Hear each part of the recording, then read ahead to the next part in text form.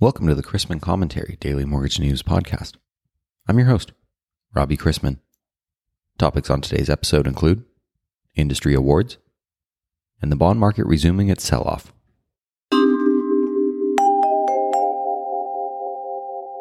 I'd like to thank this week's podcast sponsor, MCT. MCT's BAM Marketplace is the world's first truly open loan exchange where buyers can bid regardless of approval status and sellers receive automated live pricing from every buyer on the platform. A revolutionary new era of maximized liquidity, eliminated barriers, and optimized execution is waiting for you. Join the vanguard of lenders reaping the competitive benefits of BAM Marketplace.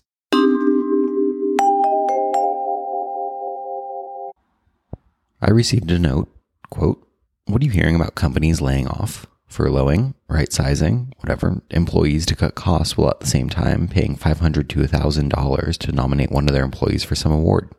End quote. I'm not hearing a lot, but I've always wondered about the value in publicizing your top employees for other companies and recruiters to learn about their accomplishments. To what end? And are you not going to send someone to a valuable conference but pay a fee to nominate them for a soon-forgotten award? Lenders and vendors are coming off the sugar rush of the last 2 years and competing against companies who are weaponizing their 2 years' worth of earnings. What are you going to do about it? Some lenders are fighting for their lives, dusting off notes on homeowners assistance or down payment assistance programs. No one seems to be using the term recapture anymore since rate and term refi opportunities are scant. Managers are up to speed on bots, coders, and developers, and definitely looking at production reports. Originators are saying that the deals are harder.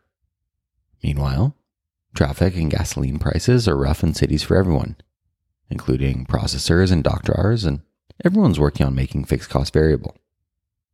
2 years ago, rates had plummeted and lenders were jacking up their margins in an effort to slow locks because they didn't have the staff to handle drinking from a fire hose. Other items are worth a glance to help us keep things in perspective.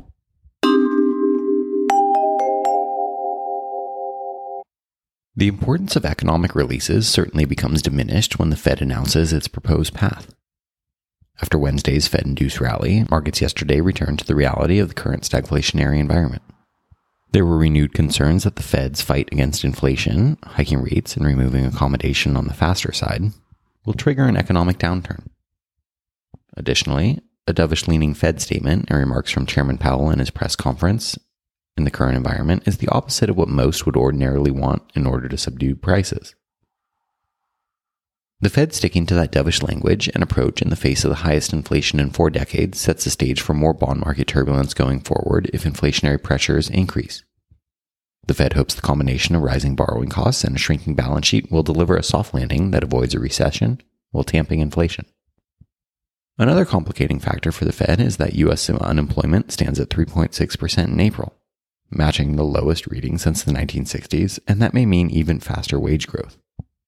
Job openings and quitting employees are back to fresh highs, and many economists expect unemployment to keep declining.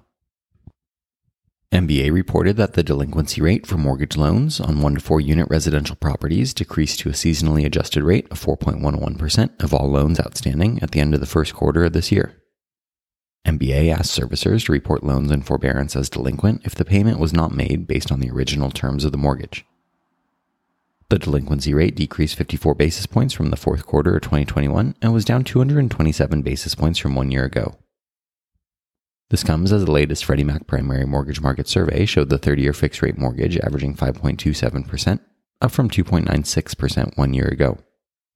While we're on the subject, housing affordability and inflationary pressures pose challenges for potential buyers, meaning house price growth will continue but is expected to decelerate in the coming months. An eventful week closed with one more big risk event, the April employment situation. Payrolls came in up 428,000, better than forecast. The aforementioned unemployment rate was unchanged at 3.6%, and average hourly earnings were up 0.3%, less than expected, but up 5.5% annualized. Fed speak returns after the blackout period, with New York President Williams, Minneapolis President Kashkari, Atlanta President Bostich, St. Louis President Bullard, and San Francisco President Daley all delivering remarks today. The desk will purchase up to $2.1 billion of 30-year 3.5% through 4.5% across Ginnie 2s and UMBS. We began the day with agency MBS prices worse an eighth and the 10-year yielding 3.06 after closing Thursday at 3.07%. Let's wrap up with a joke and some housekeeping. Warning, this is R-rated for language at the end. A man went to a church one day, and afterward he stopped to shake the preacher's hand. He said, "Preacher, I'll tell you, that was a damn fine sermon. Damn good." The preacher said, "Thank you, sir, but I'd rather you didn't use profanity." The man replied, "I was so damned impressed with that sermon, I put $5,000 in the offering plate."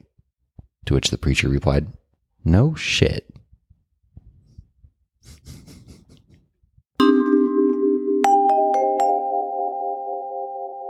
Thanks again to this week's podcast sponsor, MCT and Spam Marketplace, the only loan exchange where sellers can receive bids from unapproved buyers.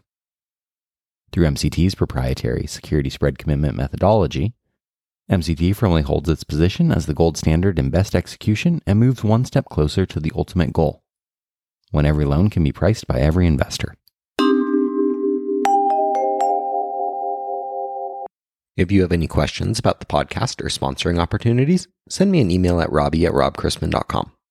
Visit robchrisman.com for more information on our industry partners, access to archived commentaries, and how to subscribe to the daily mortgage news and commentary.